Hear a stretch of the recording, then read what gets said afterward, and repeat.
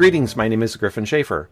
And my name is Scott Peterson. And this is episode 116 of Inside Quizzing, a podcast about Bible quizzing for folks who love the Bible.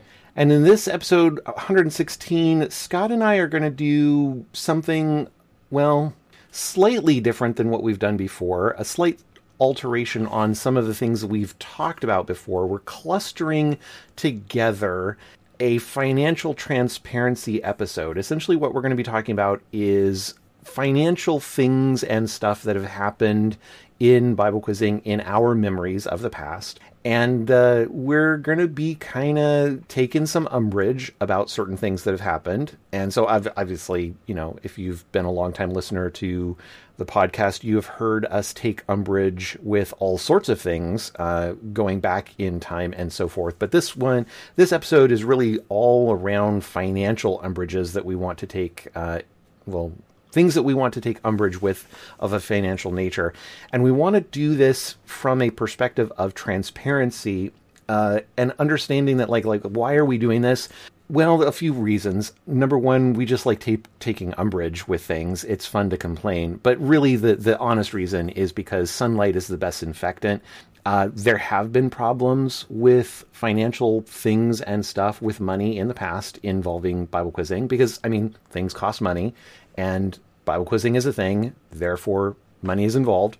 And that hasn't been it hasn't been perfectly handled in the past, which is understandable. And so we should discover those things. And sunlight is the best disinfectant to prevent systemic problems and reduce random problems in the future.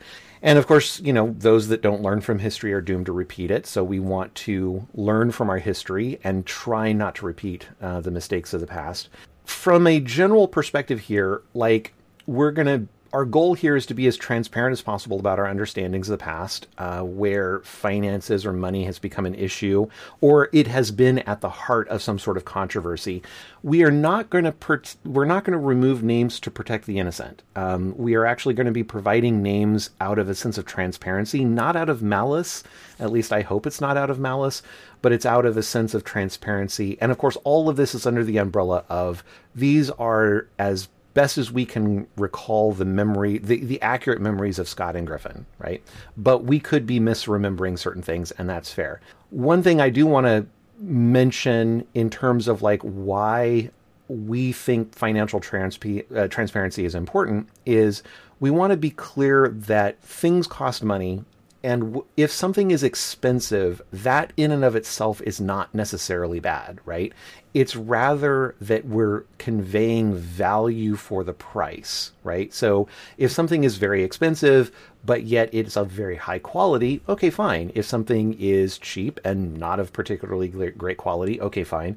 If something is of high quality and low price, okay, again, great.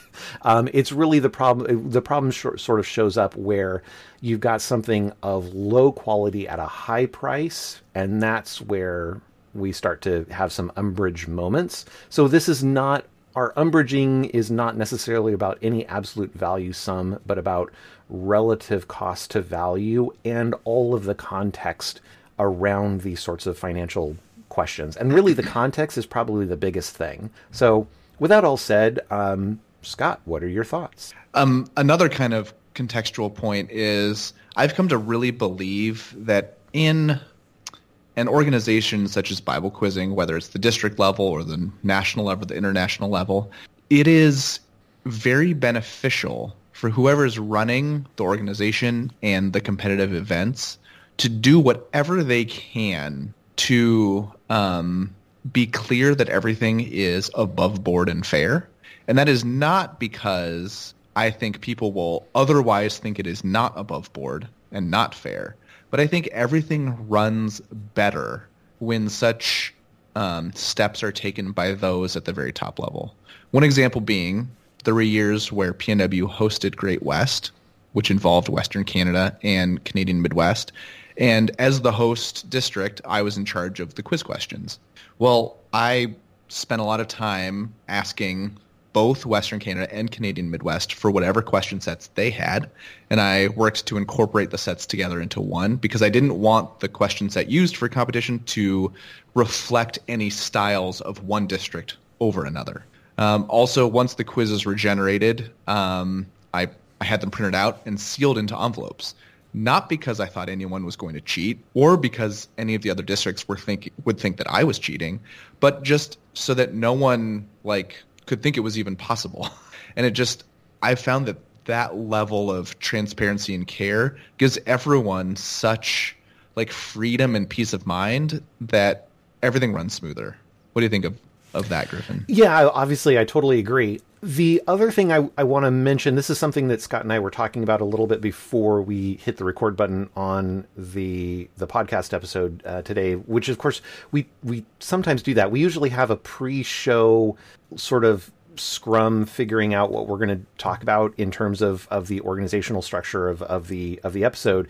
And sometimes we actually talk about things in that pre-show that I'm kind of like, oh, gosh, I really wish we had hit record because this is kind of interesting and probably belongs in the actual show itself. But one thing that popped up just before we hit record, and I want to try to restate it as best I can remember, is the notion of Christian ministries oftentimes need to pay for things, but those Christian ministries can pay for things at a deficit, at a break even, at a mild profit, or at an umbrage level profit, right?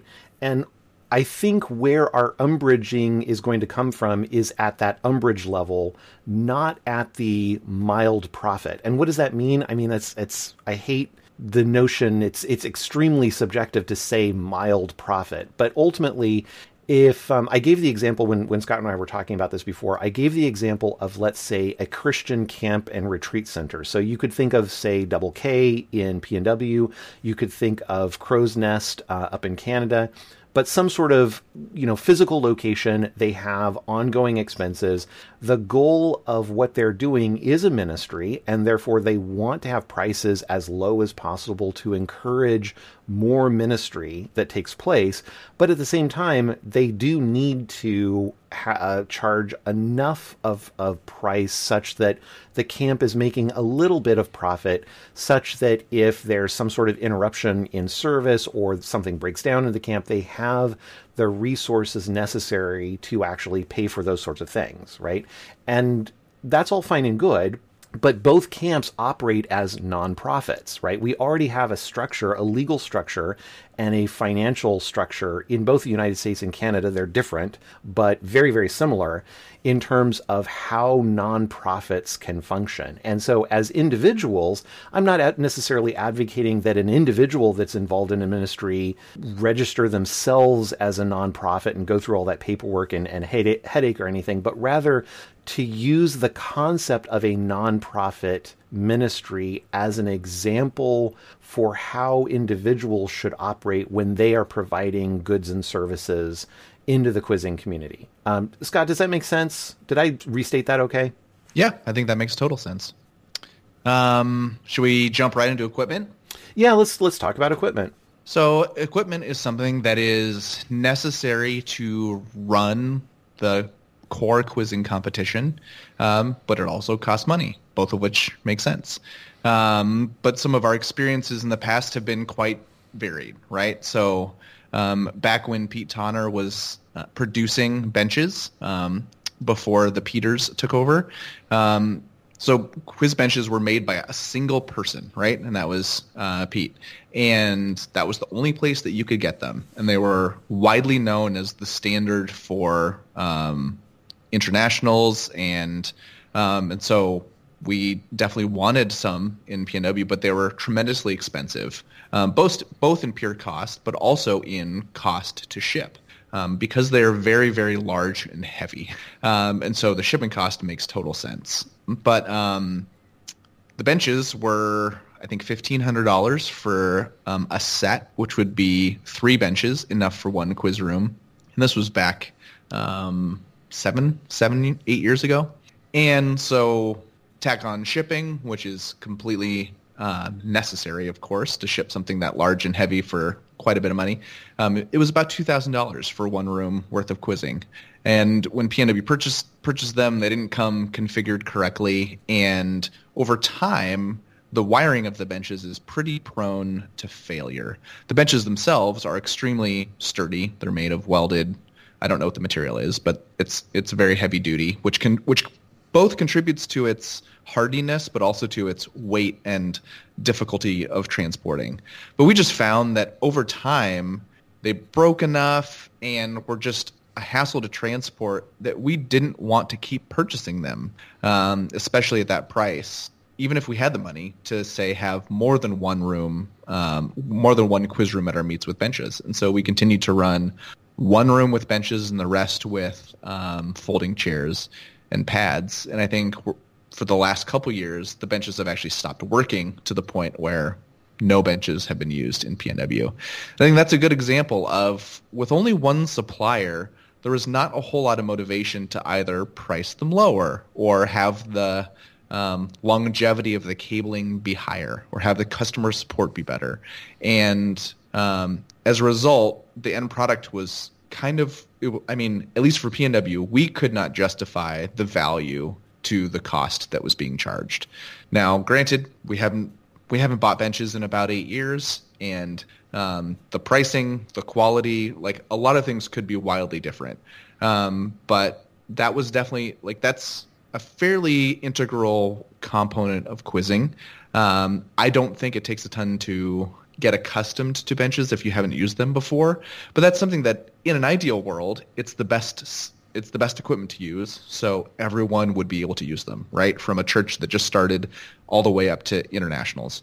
But the cost and the quality just made that not a reality. Moving on from benches, we also bought... Oh, go ahead. Well, before you move on to benches, what were some of the, like, where does your umbrage pop up with this, right? Because, like, there's one thing to say benches are superior to pads on chairs, which I think everybody universally agrees is true, in terms of, like, the quizzing experience. Assuming a working set of benches and a working set of pads, quizzers, everybody, I think, universally agrees benches are superior. The problem is the cost of it and the weight of it and the logistical overhead that's involved in there. But some of those things are inescapable, right? And so, right. You know, and like you were talking about, the shipping costs are unescapable, and there's certainly competition in the marketplace. So, like, if you don't like how much UPS charges, you can talk to FedEx or the USPS or DHS or something, right? And all of that's fine. So you can ultimately try to find the lowest shipping provider at a certain quality level that you want, and off you go. But there's going to be some prices there. None of that results in umbrage, right? The umbrage is really more where, and it's not even really the monopoly that would result in the umbrage directly, right? We don't care if there's a monopoly on something, as long as there's sufficient quality, sufficient support, and the price is reasonable, right? But again, what does reasonable mean? The umbrage sort of starts out where you're spending a rather significant amount of money for something that breaks down and has low quality and simultaneously doesn't get a lot of support, right? Right. And so I think now some context is I was an economics major in college, and I think that colors a lot of my how I view financial transactions and that kind of thing. So in this case, even though we had a pretty poor experience purchasing and using these benches, my umbrage level would be really low. No one forced us to buy those benches. They weren't 100% necessary to run a quizzing program, and no one forced us to buy them again, and we definitely didn't buy them again. But I think... Okay, sure, but devil's advocate, how do you feel about U-Haul? Meaning? Well, wasn't it U-Haul where you and your wife used them to transport yourself from one state to another, and it was, you know, let's say a highly umbrage-inducing situation? And I mean, nobody forced you to use them, but what they did was treat you very poorly, right? Sure. I would say that's different because we had a reservation for a specific date, and we showed up and they were like, we don't have it. Which to me is a much different experience than we got benches that did work after some back and forth to get the correct cabling that we had originally ordered. And so, like, they were functional, but then the quality broke down over time. But I don't know. I think my umbrage level Really, would just be though? a lot lower. See, I don't know. To me, that seems like the fact that you had to do back and forth, that raises my umbrage level. The fact that there was the even with the back and forth, and you ultimately got it sorted out, they ended up still breaking down, and because of the negative of the previous umbrage, you're like reluctant to try to resolve it with the equipment manufacturer, right? I mean, at some point, I don't know. It seems like there's definitely some umbrage that ought to be taken here.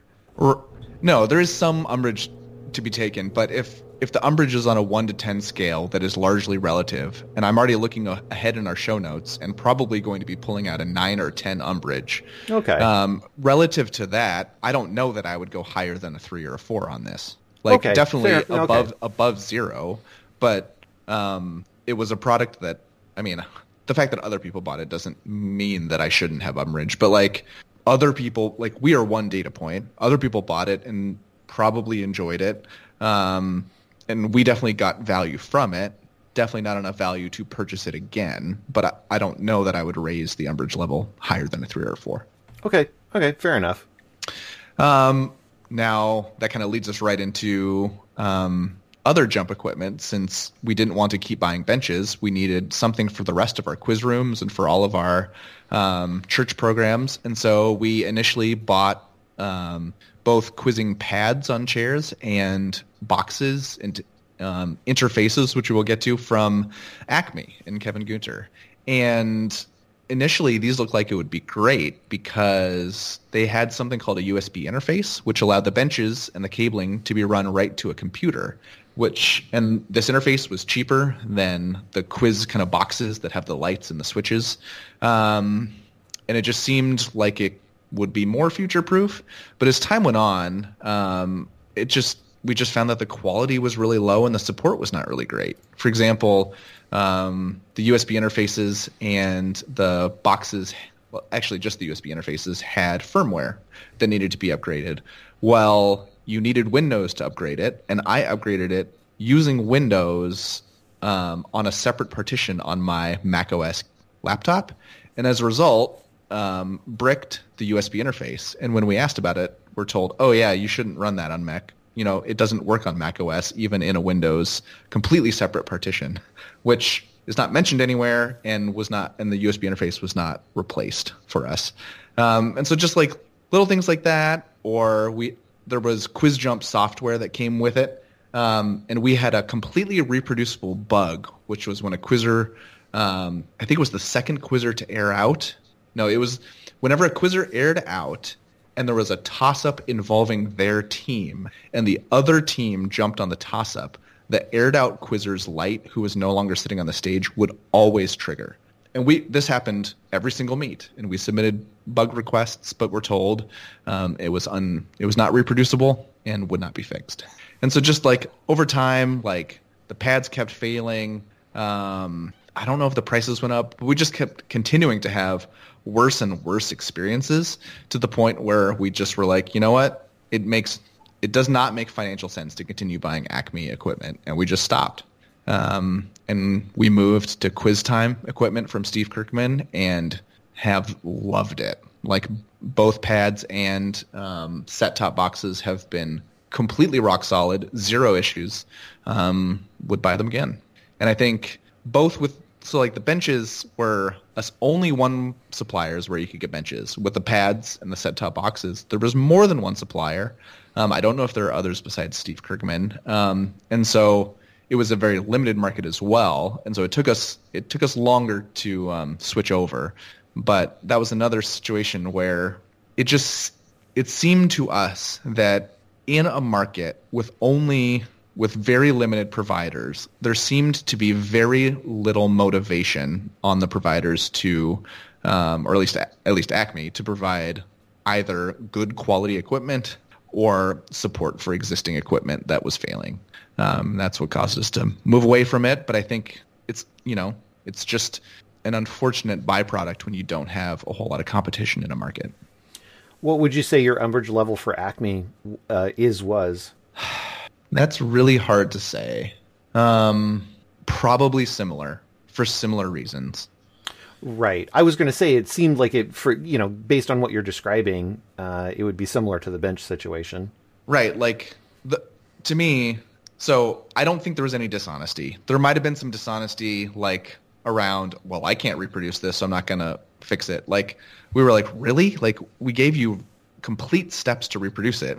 But I would hesitate to assume that there was dishonesty either from benches or from Acme. It just seemed like low motivation to maintain or improve upon the quality provided, either in the equipment or the support. No one was forcing us to buy it, and so over time we just stopped. Yeah, sure. Well, and I mean, let's compare that to like QuizTime and Steve Kirkman. I mean, I have zero experience with Steve and support quality levels because QuizTime is so rock solid. And so, I mean, it's difficult to compare apples to apples when it comes to support because I've never had to call upon Steve for support, right? Which I guess is a testament to the quality of QuizTime products. And ideally, that's what I want. Like when I buy something, I don't want to have to rely on good quality support. And so that's why I love QuizTime so much. So, I mean, have you ever had to work with QuizTime support? Like, do we have any data points on this? I have no data points, and I have not heard it. Yeah, and I just like it's a kind of a fun scenario because the website is really old. The spec sheet for ordering stuff looks like it hasn't been updated in a decade, and yet if you email and order things, you are communicated with promptly. The pricing is what is reflected on the spec sheet.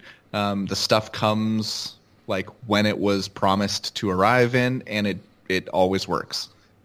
And so, you couldn't push the umbrage level further below zero. Right. It's a perfect zero umbrage, right? Like it is, you get exactly what you ask for. You get responsiveness. The price is reasonable. Like I can't say enough good things about QuizTime. The other thing about QuizTime, the sets that we have, there's several different sets that you can buy from QuizTime, but the specific set that we use, I've used a lot of different sets. I've all the way back to the old Redbox sets. There's stuff at Great West that they use that's more modern than the Redbox stuff, but it's still pretty old. There's stuff that we use at Internationals, which is like some other variety and so forth. And they're all, varying levels of reasonable, right? Relative to, say, Acme, where honestly, I was constantly frustrated with Acme, right? But all these other locations, IBQ has a weird set that's kind of bulky, but it works. It's reliable, that kind of stuff. But of all of these sets, the QuizTime set that we actually buy in P&W is phenomenal because, like, it actually has dual sets of lights, right? Like number one, it's absolutely bulletproof. It just always works. Like when I pull out a set, unless somebody has like bashed the thing in or something, or like some quizzer has like ripped one of the pads apart or something, it just works. Like it always just works, which is, as an official, that is such a huge thing to not have to stress about. Like I cannot tell you the level of stress reduction when I'm using QuizTime equipment like that. But the other thing that I love about it is they have a dual set of lights. So like quizzers can actually see their lights. We're not like looking at one set of LEDs like both Quizmaster and Quizzer. Like the Quizmaster gets one set of LEDs, the Quizzers get one set of LEDs, and they're pointed at each of us, right? And I love that because it's like I can actually tell my quizzers, like, watch your lights. I can double click on the little reset button, which kind of sets it into open mode, and quizzers can just constantly be checking their lights all themselves. Like it's a phenomenal. It's simple, right? It's simple electronics, and yet it's bulletproof. And I can't underscore how much I appreciate that. Yeah. I don't have anything to add to QuizTime. It was and is awesome. Yeah. Well, so let's talk about reference material. So this goes way back into the Wayback Machine. So go back in time to 1995, and Griffin has a little bit more hair, and his hair color is not gray back in 1995, if you can imagine that. But in 1995, I was at one of the P&W, I don't think it was a preseason meet, but it was like the first meet of the season. and we were talking about, what was going to happen over the course of the quiz season, and there was somebody selling reference material. And if you got to imagine, 1995, so, we barely had, electricity had been around for like 2 or 3 years at this point. So this is the dark ages, kind of thing. And so somebody had reference material. So like we didn't have, say, computers where you could pull up the material and do searches on the material. Like CBQZ did not exist, and its predecessor, Quizmaster's Assistant, didn't exist. There was no easy way to search through material or figure out concordance stuff and that sort of thing. So ultimately, what was the practice of the time, the practice of the period, is you would, if you were an official or if you were a coach and you were writing your own questions, you would buy this reference material packet, right? And so it would include the material itself that was marked up with, say, globally unique words. And you would also buy a concordance, which was every word that wasn't like an a or a the or these sorts of things, but every sort of non-simplistic article word was listed along with every place in the material where you could look it up. And the value of these things was, let's say, in actual quiz meets, let's say a quizmaster would be or listening to an answer, they would say something. Well, are they in context or not? How do I figure out if they're correct or not? You would look up words that they were saying in this giant concordance. And so anybody who was involved in quizzing back in this sort of circa 1995 era will remember quizmasters constantly flipping pages in their concordance, right? It was just sort of a common, constant sort of thing, right? But again, what were these reference materials? They were photocopies, right? Somebody came up with the reference material, generated a concordance, and hit the print button and took those to Kinko's. And for people who don't know what Kinko's is, this is where you would go and make photocopies of things, right? And so what these were, what I discovered, in this first quiz meet, the leadership meeting of the first quiz meet, somebody was selling these reference materials, and they were selling them for $20. And this is $20 in like 1995 money. So that's like, I don't know, $250 of today's money.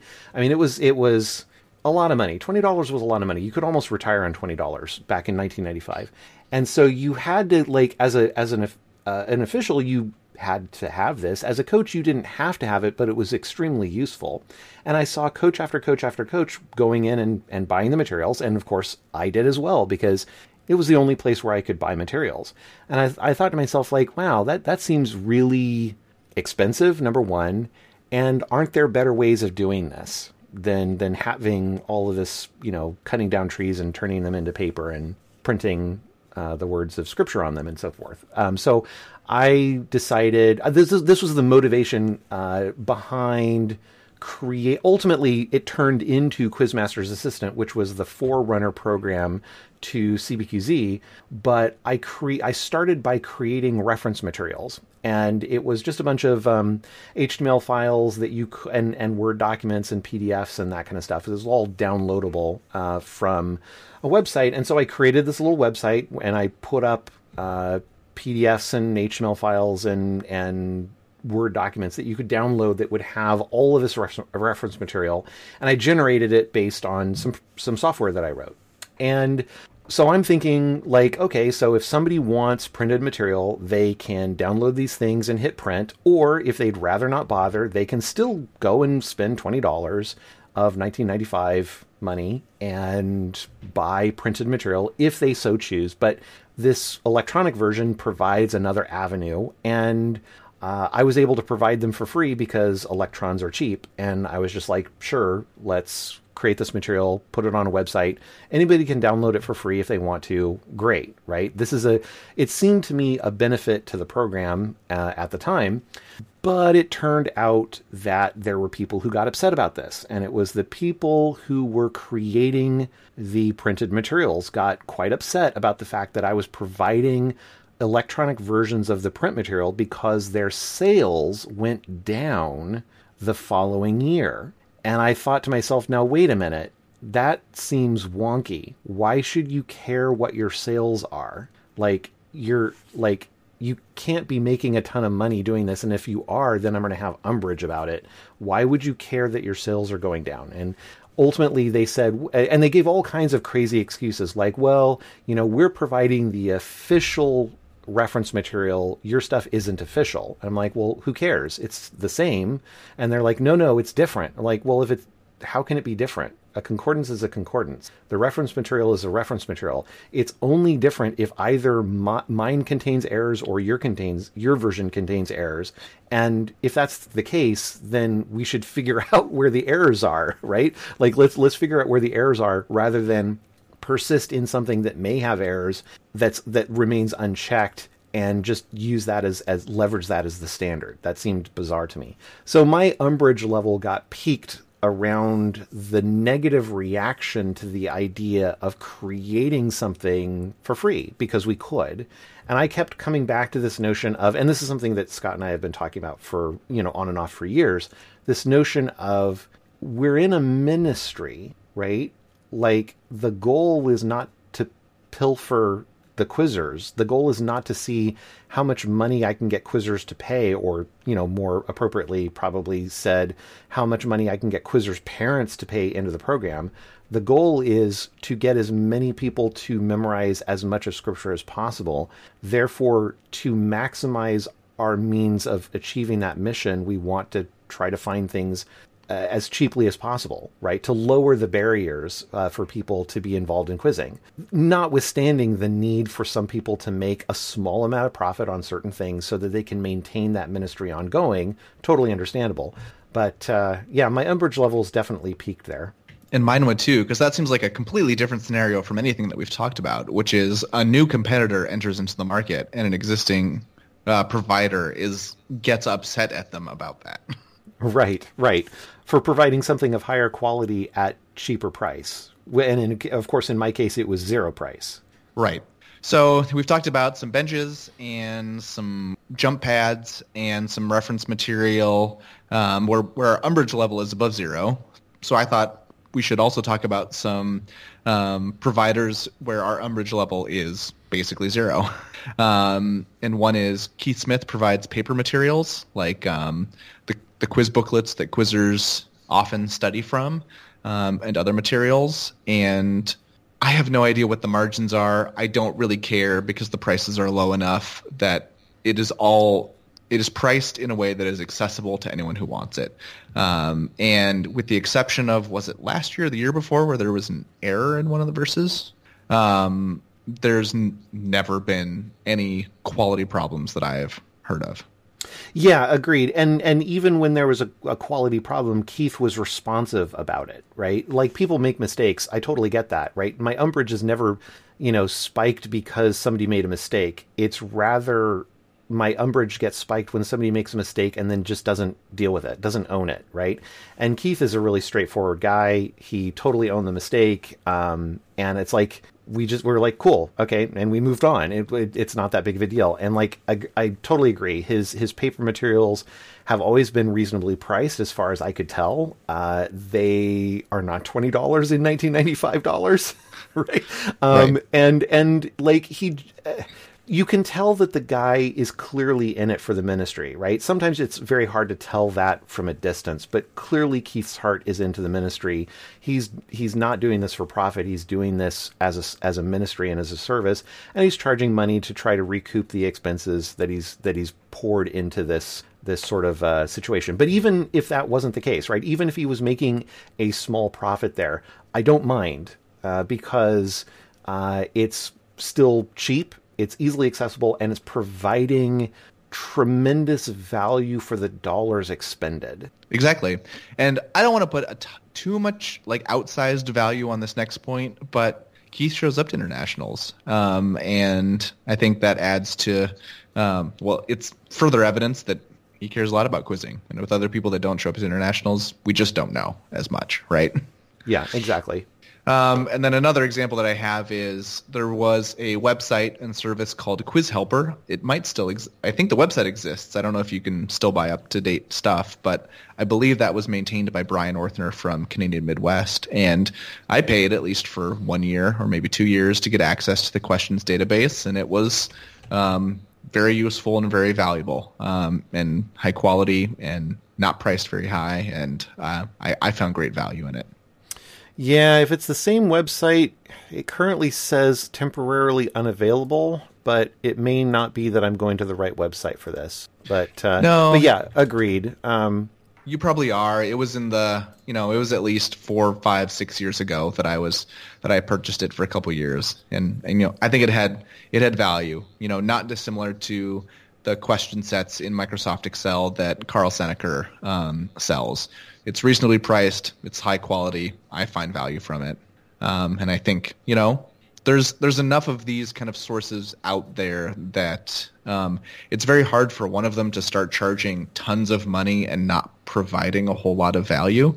And so I always found value in giving myself access to as many question sets as possible, both to see the styles and just to give myself further assurance that I was presenting PNW quizzers with a wide breadth of material coverage, question types, and writing styles. Yeah, indeed. So moving on from equipment, we're going to talk about Great West only briefly. But I came back to quizzing in 2012. And so that quiz year was my first year kind of back involved. And I don't know at what point in the stage I learned information about Great West. I've always kind of just wanted information about how things were running. But I learned that Western Canada had been the hosts of Great West for 2012 and at least the 5 years prior. Might have been longer, might have been a year shorter, but it was at least a run of years that they were the host. And based off of what they charged us for registration and some kind of back-of-the-napkin rough sketches, it seemed like they were probably making a little bit of money from hosting Great West. Of course, work goes into hosting it that the other districts that participate don't have to do. But because it seemed like, hey, they've been running it for a while and they're probably making some amount of money off of it, I just requested, hey, could PNW host in 2013? And was told yes. And so, I mean, if my umbrage level is even above 0, it would be incremental at most, because they were not holding on to that, right? There wasn't something that they were trying to hold secretive. I never asked them for financials. I didn't care.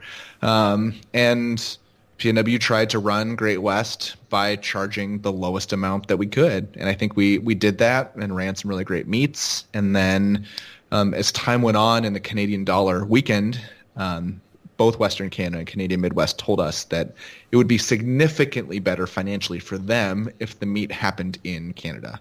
And so I think that was the impetus for Western Canada to continue to take back hosting. Add into that, there were a few years, I don't know if it started in Montana, but there were a few years where all 3 districts stayed the night, Saturday night after, and everyone departed on Sunday. This is in contrast to when I quizzed. We would go to Calgary, and as soon as quizzing was done on Saturday, around 4 or 5 p.m., we would leave so that we could get halfway home. And all 3 districts made it clear amongst themselves that as long as the meet was in some pretty narrow geographic bounds, like maybe Montana at Hungry Horse was the furthest west and Crow's Nest Pass was the furthest east, it would allow Canadian Midwest and PNW to stay Saturday night. And that was very important to all 3 districts. And I think both because of the weakening Canadian dollar and that kind of realization, it's just been hosted at Crow's Nest for a couple years, and I think everyone has been wildly happy with it. And so that's a situation where I sense that there was maybe a little historical, it's not nepotism, it's just kind of the default was to have one district host it, and they might have been doing okay financially doing it, so I just asked to do it and was readily allowed to do it, and then it switched back. And one thing that I wanted to try to implement when I was running PNW, just never was able to do it, was can we just set up a structure where we run Great West between the three districts at completely break even, so that, hey, Western Canada is hosting one year and Crow's Nest wildly increases the price of renting the camp. Western Canada shouldn't be left to pay that. Similarly, maybe there's a year where Crow's Nest can't get business and like reduces their rates by half.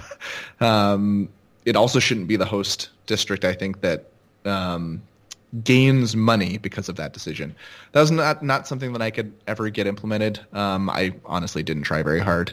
But I think that kind of idea could be really useful, which is removing the financial aspect from the picture completely, right? No one running it or participating in it will be either benefiting a lot or losing a lot financially. And we're just trying to put on the highest quality event that we can for the most reasonable prices. Yeah, cool. That's all on Great West. So on to the main event. Yeah. So again, I returned to quizzing in 2012, and again, I just kind of like information. I coached the 2012 internationals team, and so had firsthand knowledge of all the expenses involved with attending internationals, and was just really curious how our registration money was being used. I can't recall what we got charged in 2012 per person. It was $350 or $425 or something, and I was like, I literally have no idea what it costs to like secure a venue like Crown and feed everybody and anything. And so I just asked for, can I see financials on internationals? Like just, there was 24, 26 odd teams, 7 paying people per team plus some spectators. So there's your income, and your costs are going to be the venue, food, and then other stuff around awards or travel and logistics for some officials. And so it seemed like a pretty reasonable request because, again, some back of the napkin math, and the registration for internationals seemed a little expensive, but I didn't know, so I asked. Little expensive or very expensive? You know what? It seemed like it was costing twice as much as it should have, which is probably a lot, but I had no knowledge, right? I was right. So that was 2012. I was 25 years old. I had never booked a venue for 200 people. I didn't know if they get a really nice deal from Crown because it's a CMA college. I had no idea, right? And so I asked, and for the next 12 months, got the complete runaround from Life Impact Ministries, who was the ones running internationals. So they were the ones who would take in all of the registration money. That's who you paid it to. They were the ones securing the venue and like handling expenses. And it was just a never-ending, I would ask, and after a very long time would get a response about we can't provide it, or can you tell us again why you want it? There was never well, you're a participant. Of course we'll tell you about the financials of internationals. And traded, I don't know how many emails, probably over 20. And then finally, at internationals in 2013 that I was attending, had a sit-down meeting with Jerry Mapstone and was handed paper financials, which were hardly itemized. They were very top-line income expenses for a couple years of internationals. And it felt like, there was a huge desire to not provide me financial information on internationals. And I didn't know why, right? Because, obviously, with that amount of time and not being willing to provide the information without being told outright no, right? Just kind of being strung along, you definitely start to assume that, hey, there's something to hide here, because otherwise they just would have provided international financial information. I was running PNW, and I gave financial information on PNW to every participant. And I don't know, maybe my world was far simpler than their world, right? But as time went on, I was like, it sure feels like there's something to hide. I'm very deliberately not being given this. Well, let me jump in here for half a second. So there are certain things that are true, right? Their world definitely is more complicated, or I should say was, past tense. In 2012, 2013, their world was definitely more complicated than your world, but so what? At the end of the day, like, you gotta, and actually forget the end of the day, at all points of the day, the reality is Scott/Scott's wife were managing P&W financials and were which granted were simpler than international stuff, and smaller, right? The budgets were smaller, but you were still volunteering your time and you were still providing financial transparency to one degree or another. And if somebody wanted additional transparency, you would have taken that seriously and you would have attempted to provide it, right? And if you couldn't have provided it, you would have said, I can't provide it, and here's why, right? And maybe we can figure out a way that we can provide it at that greater degree going forward, or something like that, right? That's how you would have responded to it. By contrast, Life Impact Ministries, or LIM, had a bookkeeper, at least one, right? They have somebody on staff who is actually managing this information, and it's literally their job. They're getting paid to do it. Scott and Scott's wife were not getting paid. Scott and Scott's wife were volunteering their time, and yet were more responsive and more transparent. And I'm starting, like, I know listeners can start to hear the umbrage building in my voice right now, right? But this is, I want to be very clear that there is, I recognize the difference between International's complexity and P&W complexity. It's a let's call it an order of magnitude difference, but there is also a difference between the level of support that is expected when you've got somebody volunteering his time versus a bookkeeper who's being paid to actually handle the bookkeeping. So anyway, so I'll step off my umbrage box for a minute, right? And so as time went on, I continued to poke harder, right? And there are people within P&W who have lots of knowledge of history, and so I learned about the history of Life Impact Ministries, right? It was a ministry as part of Christian Missionary Alliance. Their main ministry they ran was Life every 3 years, but they also ran Operation Give Back Child. I'm butchering the name of it. I can't remember, but anyway, Operation something Child. You can all laugh at me later. And they also ran internationals. And then at some point around, I don't remember the exact year, but it was around the year where internationals was hosted at Ambrose in Canada. And it was not a result of that internationals, but kind of the surrounding timeline. Life Impact Ministries ran a huge deficit in their own budget, and as a result, that deficit had to be made up out of CMA's Great Commission Fund, which was not a great outcome.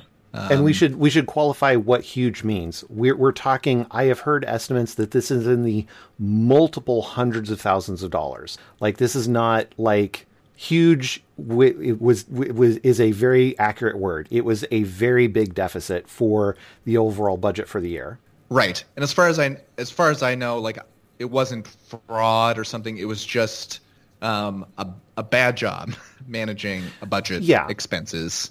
Right. And from what I've heard, basically, it was people who were spending the money did not have any sort of spending oversight and were spending money kind of like they had a parent's credit card. Like, it was just sort of, they would see something shiny and they would buy it, kind of stuff. And it was, I agree. I don't think there was any sort of fraud. I think it was just bad spending practices, bad spending financial oversight, a lot of just sort of poor operational and poor strategic decision making. Right. But like the how behind how it happened or the specifics, like any of the specifics, aren't really salient to the discussion that we're having. But what is that because of that large deficit that was run by Life Impact Ministries, the CMA was like, hey, we can't, going forward, we don't want to be liable for that sort of deficit to potentially be made up out of the Great Commission Fund, which is meant to fund missionaries. So we are going to separate off Life Impact Ministries from the CMA from like a organizational financial perspective. And so because of that, Life Impact Ministries has to run wholly by themselves. And their budget is their own, any profits or deficits that happen. And now, granted, this was me not being given information. And so I'm starting to wonder, like, is there something to hide? Is there something untoward happening? No specific evidence that something is, but definitely wondering if there is. And so I'm looking for narratives that would make sense. And this was one of them where I was like, hey, Life Impact Ministries needs to run by themselves. Their largest source of income is life, which happens every 3 years. It would make sense if, for the events that happen every single year, like internationals, it would make sense for Life Impact Ministries to want to kind of eke out every amount of profit that they can, because that kind of smooths their books, their budget, their income over that kind of 3-year time period where life is like, I have no idea, but I have to imagine that life was 80% of their income. And when I say income, I mean like they were running as a nonprofit, I assume. But it seems to be difficult to run any sort of business, nonprofit or otherwise, where the bulk of your income comes in once every 3 years. Right. And so it just seemed to me like, hey, if I was running Life Impact Ministries and I had the opportunity to not make 10% profit off internationals, but make 18% profit or 23% profit, or like pick a number, because I'm picking numbers out of the hat, that would go a long way to like making the financial management easier. And again, this is nothing specifically untoward or even verging on fraud, but that was a narrative that I was like, I wonder if it's happening. Again, zero evidence for it. Anything you want to jump in about? No, but I and this is the thing. One thing I'll jump in on. You had to speculate because you didn't have information, right? And so you are trying to assume reasonable people doing a reasonable job, acting morally, and you're trying to find, like you said, a narrative that fit the facts of the data that you had. And you wanted to find more data, right? You were happy to be convinced that you were incorrect on any of your assumptions, but in absence of data, you have to make assumptions. Exactly, right? So like, let's add to the narrative.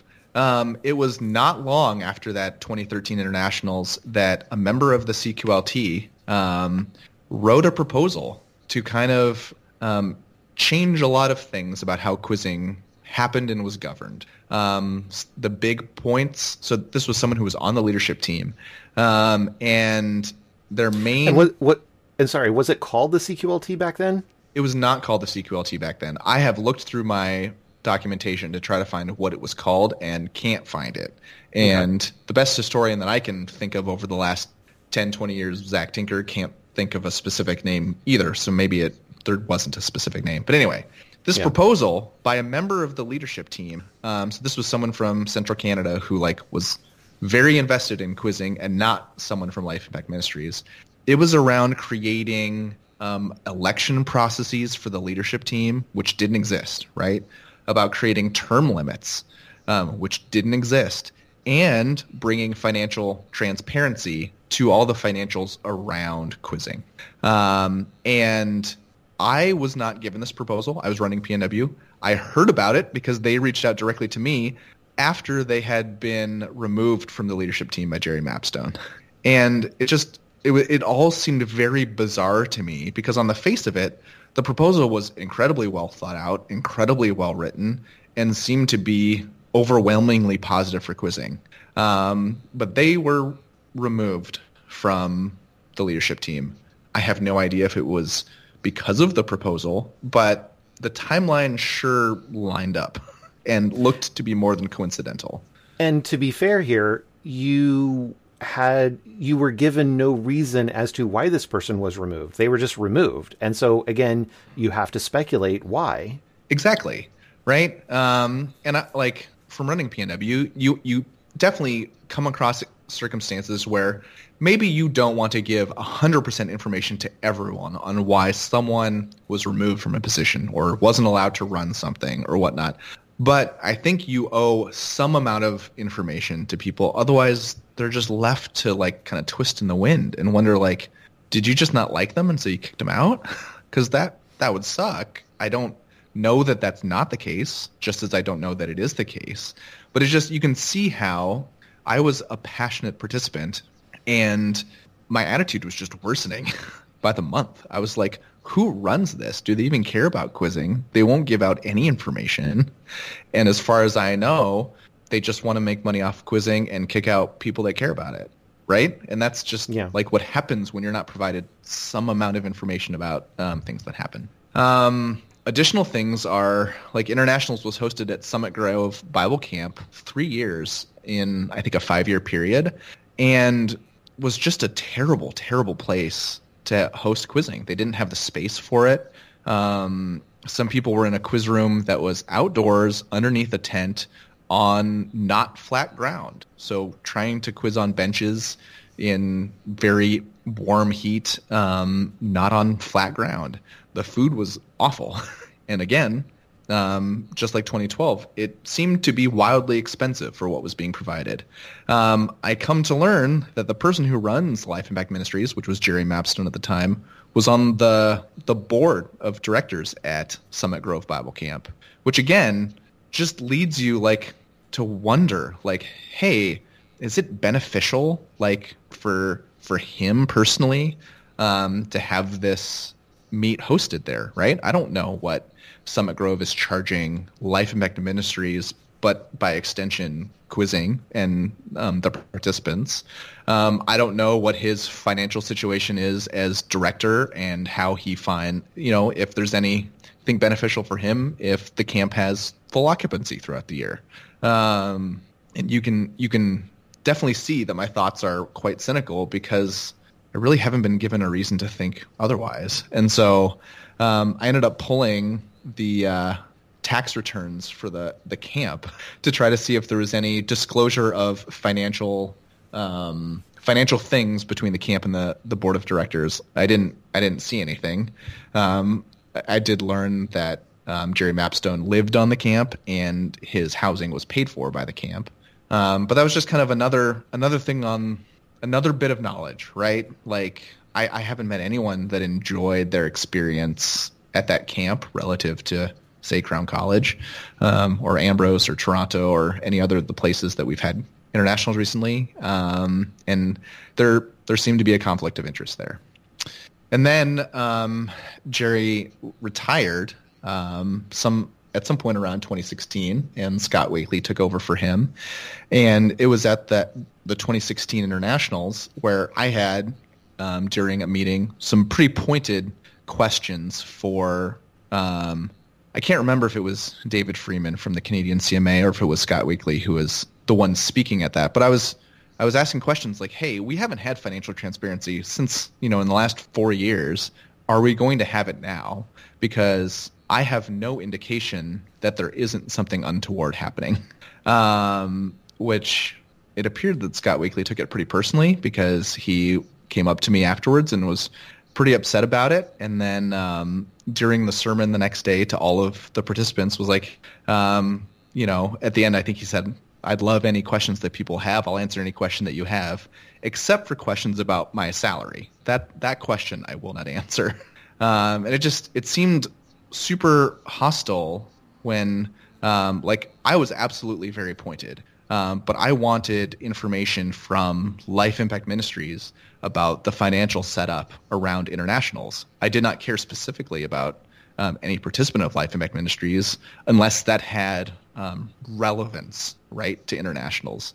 And I didn't know the situation, and I was curious how the books were run over the 3 years, each 3-year cycle involving Life. What the cost structure was around internationals and if they were making tons of money, because I just wasn't sure.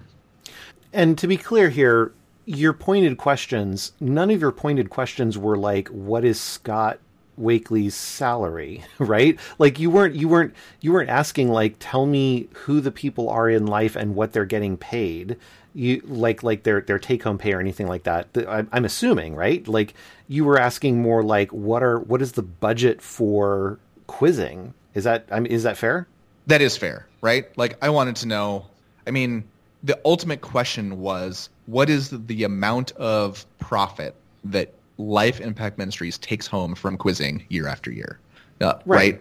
Knowing that it's not the same every year, and it could be negative, could be positive, could be zero. I have no idea. But because of what had happened starting in 2012 to 2016, where I had been given extremely limited information, I was like, what am I to believe, right? Like, for all I know, Life Impact Ministries makes $75,000 off of quizzing every year and takes its entire staff to Maui, right? And it's like, I obviously don't know that happens, but like, I was at that point where it just seemed like you are digging in your heels so hard. What's the deal?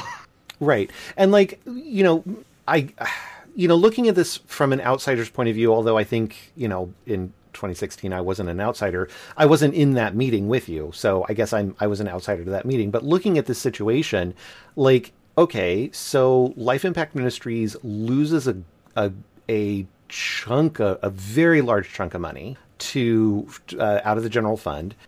It is entirely possible that part of the resolution of that mistake, and I think it was an honest mistake. I mean, I think it was incompetence, multiple layers of incompetence, but I think it was an honest, if there's such a thing as an honest incompetence, I think that was what was going on here, right?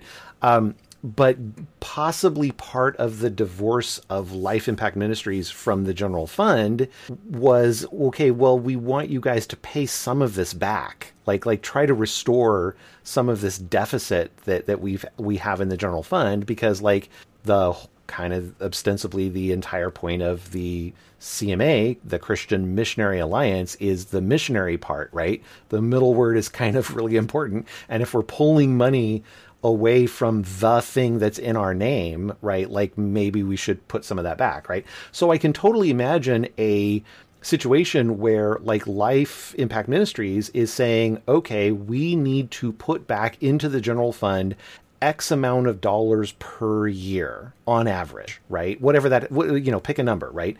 So let's say they pulled a $500,000 deficit, and Life Impact Ministries it has covenanted to say, we will put back $50,000 into the general fund per year over 10 years on average, or at least we will, not as a covenant, like we're absolutely going to do that, but as a covenant of we're going to strive to do that. Right.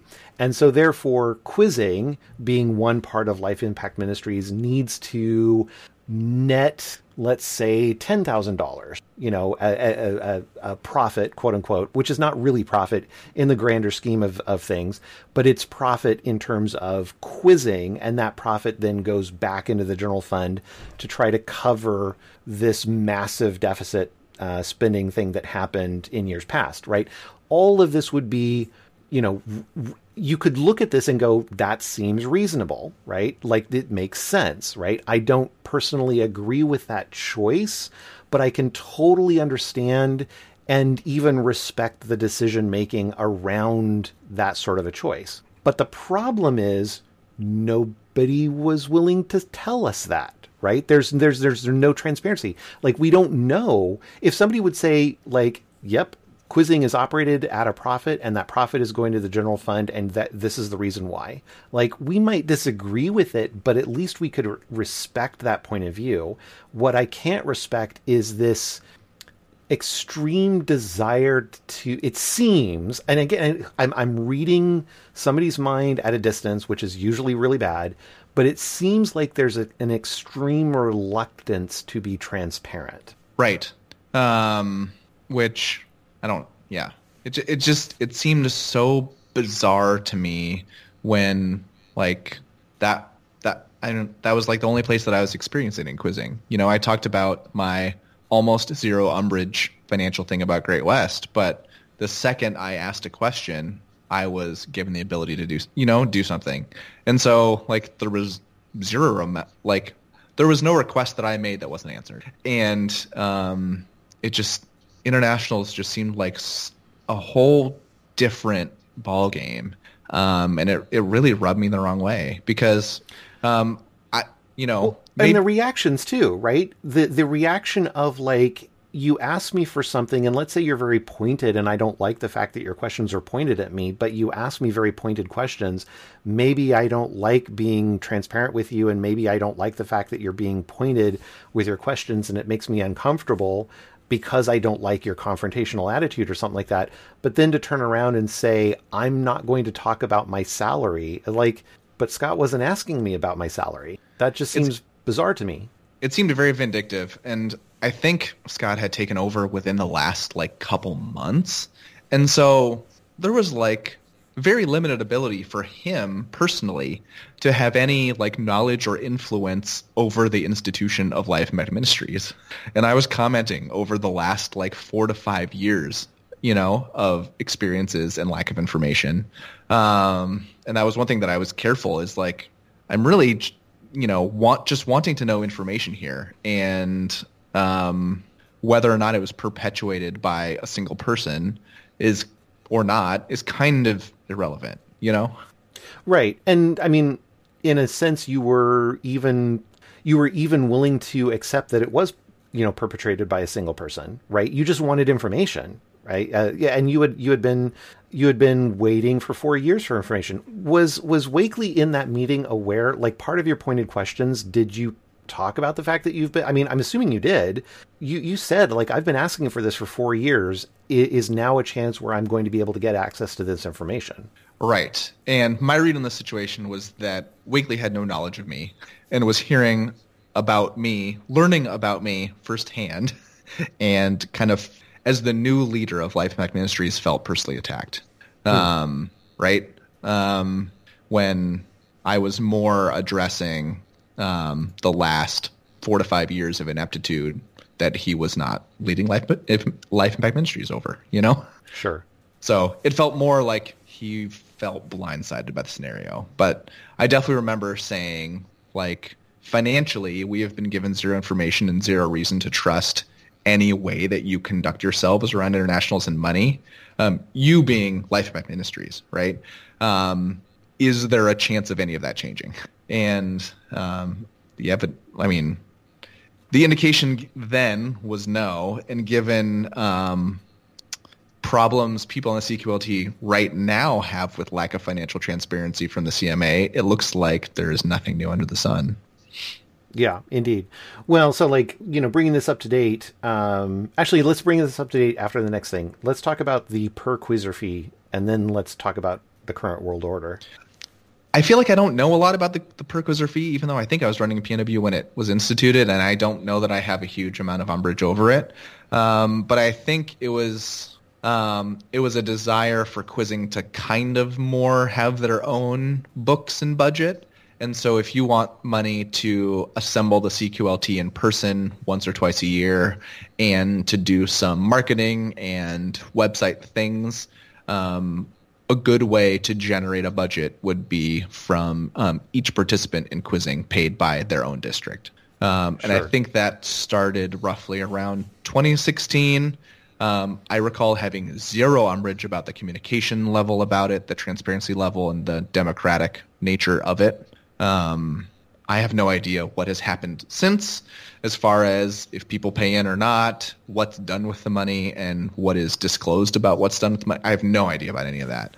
But as far as its institution, my umbrage level is zero. Yeah, and on its surface, it seems reasonable. The price right now is $8. If I'm remembering correctly, I could be remembering this incorrectly, but I believe the price is $8 per quizzer per season. So in the grander scheme of things, per quizzer, it's not a ton of money, but collectively across, say, larger districts, right? So let's talk about CMD, for example. Across CMD, that $8 per quizzer amounts to that's a good chunk of money.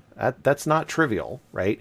And then when you're talking about across the entire program, it's okay, this is starting to actually add up to a decent amount of money. Now, then we say, okay, well, that's not bad. That's potentially good. We're pooling our money together, and then the theory is we can then use this money for not internationals things and stuff that benefit quizzing, right? So it could be, like you said, marketing, videos, promotional materials, whatever else. The idea of training and equipping other leaders, growing quizzing into other areas of either the United States or Canada. There are different parts of, especially in the United States, there are large chunks of the United States.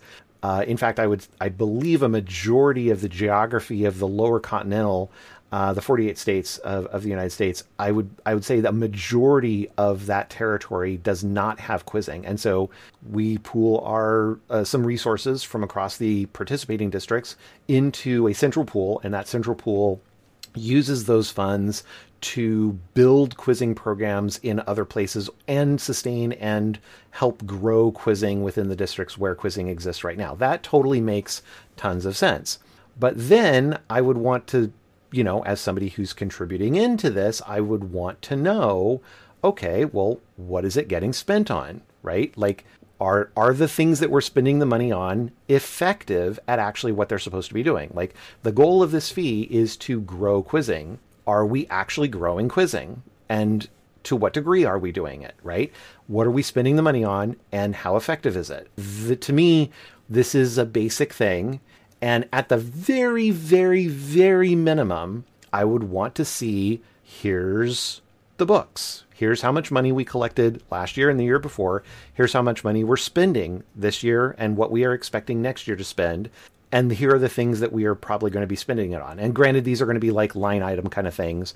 So there's going to be buckets out of stuff, right? One could be just like video marketing, quote unquote, right? And there's just a figure, a very round number figure there or whatever. And that's fine, but it gives me some expectation. I would consider that to be the absolute minimum for a Christian ministry organization, right? Absolute bare minimum. Ideally, I would want to take it a step above that or step beyond that and say, okay, well, here are the metrics for what defines success of our marketing efforts or our growth efforts or our evangelism efforts or whatever it happens to be, right?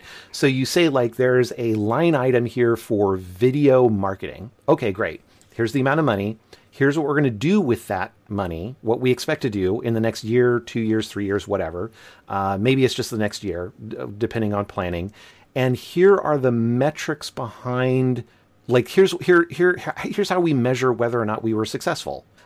We expect this kind of growth or these kind of products or videos created that have this kind of outreach or whatever it happens to be. And you can make these as detailed or as fuzzy as you want. Ideally, I'd like, me, the more objective you can have your heuristics, the better. But whatever it happens to be, like some sort of way where we can tell, like, was this a good idea to spend, let's say you have, $5,000 in or that's probably too much, but you've got $2,000 in a bucket for video marketing. And like, okay, great. How do we know that that was a good idea at the end of the year, right? Because at the end of the year, if it was a bad idea, we want to do something different. If it was a good idea, we want to continue to do it probably, and maybe even expand it, right? So how do we know? How do we make those decisions? Granted, those decisions are made by the CQLT, right? And the CQLT are elected as representatives across the districts. And so the CQLT at a minimum needs to know this, at a minimum, right? But ideally, what's the harm? And in fact, isn't it a really good idea to leverage the brain power across all of Quizzingdom by making all of those details public, right? The CQLT, my understanding is the current CQLT would love to make that information public, but they can't. And that is deeply frustrating to me. The reason they can't make it public is because it's managed by the CMA office. The CMA office is managing it with bookkeepers. I really want to come back to that point and underscore that point. You have bookkeepers who are paid to do this, and yet we cannot get transparent budget reporting. That to me, I want to be clear. I'm not trying to say anybody is cooking the books. I'm not saying there's any fraud going on. What I am saying is that there's incompetence going on, and you cannot convince me that there's not incompetence going on. When you're paying somebody to manage the bookkeeping and they can't provide a once a year financial statement, that's broken. Yep, agreed. So I don't know. Sorry, that was a pretty big bombshell. Any other thoughts on any of this stuff, Scott? I don't know. I've just over time I've just continued to prepare myself for financial incompetence. Just in any sphere of life, right? Like there was the time where I moved from Seattle to Michigan, and I think it was my internet provider sent me a prorated refund for a bill already paid because I moved in the middle of a billing period for like $51 or something. And then 3 to 4 months later, I get a voicemail saying, so we sent you too much in the refund, so we billed you for it and haven't heard back, and so we sent it to collections. And it's just like, so because you messed up, you then billed me. And by the way, they had sent the bill to a very old address. Like it was an address, it wasn't even my previous address that still had forwarding. But because of all of your incompetence, you then sent it to collections and made me spend my time to fix it. It just seemed like just insane, right? And then there was a time when PNW sent our own district money, quizzing money, through Pacific Northwest's district CMA office. And so when like each of our churches paid yearly registration, we sent it to our district office. And when we needed to pay internationals registration, we asked the district office to cut a check to internationals. Well, we just assumed that they wouldn't pay money that we hadn't sent them. But then at one point they were just like, so you owe us like, $3,100 or $2,400 or something. And we were like, wait, so you aren't keeping track of this to the point where you just paid money that we hadn't given you? And they were like, correct. And so I just I'm prepared for financial incompetence. And in general, unless you are on Wall Street where there is rampant corruption, it doesn't seem like there's lots of financial corruption. It just seems like there's lots of financial incompetence. Yeah, and there's plenty of incompetence on Wall Street too. Sure.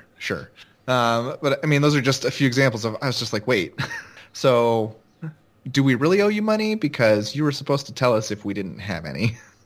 But yeah, do we have any like top level takeaways, Griffin?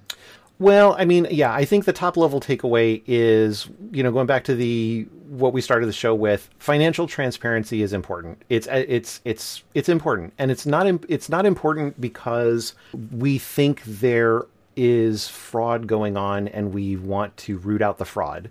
Rather, we want financial transparency because in the absence of financial transparency, we don't know what's going on and people's imagination just goes places, and it's not conducive to the mission. It's actually anti-mission, right? It causes people, anytime somebody, my goal in PNW is to have people not think about the finances, right? Because if they're thinking about the finances, they're not thinking about how do I get the most number of quizzers to memorize the most number of verses, right? So I want people to not think about the finances. How do I get them to not think about the finances? By being as transparent as I possibly can, by answering questions as quickly as I can, by being responsive, by doing as good of a job as I can so that they ultimately trust me. And then they stop thinking about the finances.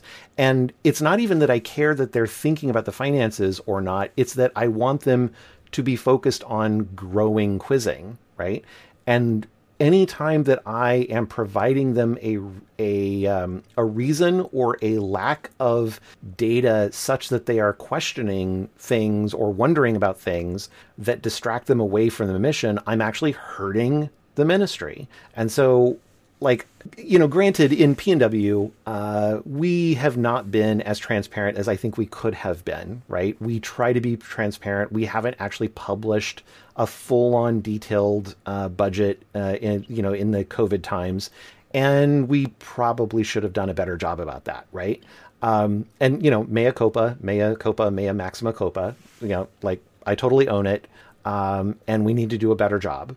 But the goal here is, if anybody were to ask about any kind of financial questions, I would strive to be as open as I could be. I would, if they were getting very hot under the collar about any sort of missing information, I would be pulling all-nighters to get them the information, right?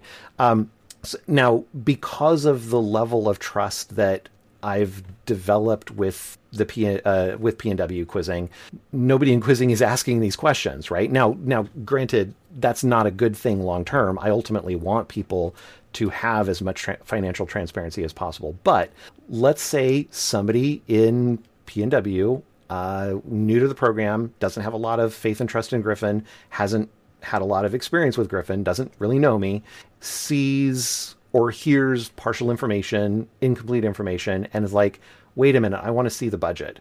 And Griffin says, I actually don't have that immediately available right now to hand it to you. And they start getting upset about it, right? What's my reaction? What should be my reaction? My reaction should be, you're absolutely right. You are paying into this program. It's a nonprofit program. It's a Christian ministry. I should be able to provide you a budget. I can't. That is my fault. I need to fix it. And guess what? I'm pulling all-nighters until it gets done. And there's no excuse. I'm 48 years old. I'm not in the best shape of my life anymore. Pulling an all-nighter is not fun. It's, it was easy to do when I was 25. It's not easy to do when I'm 48.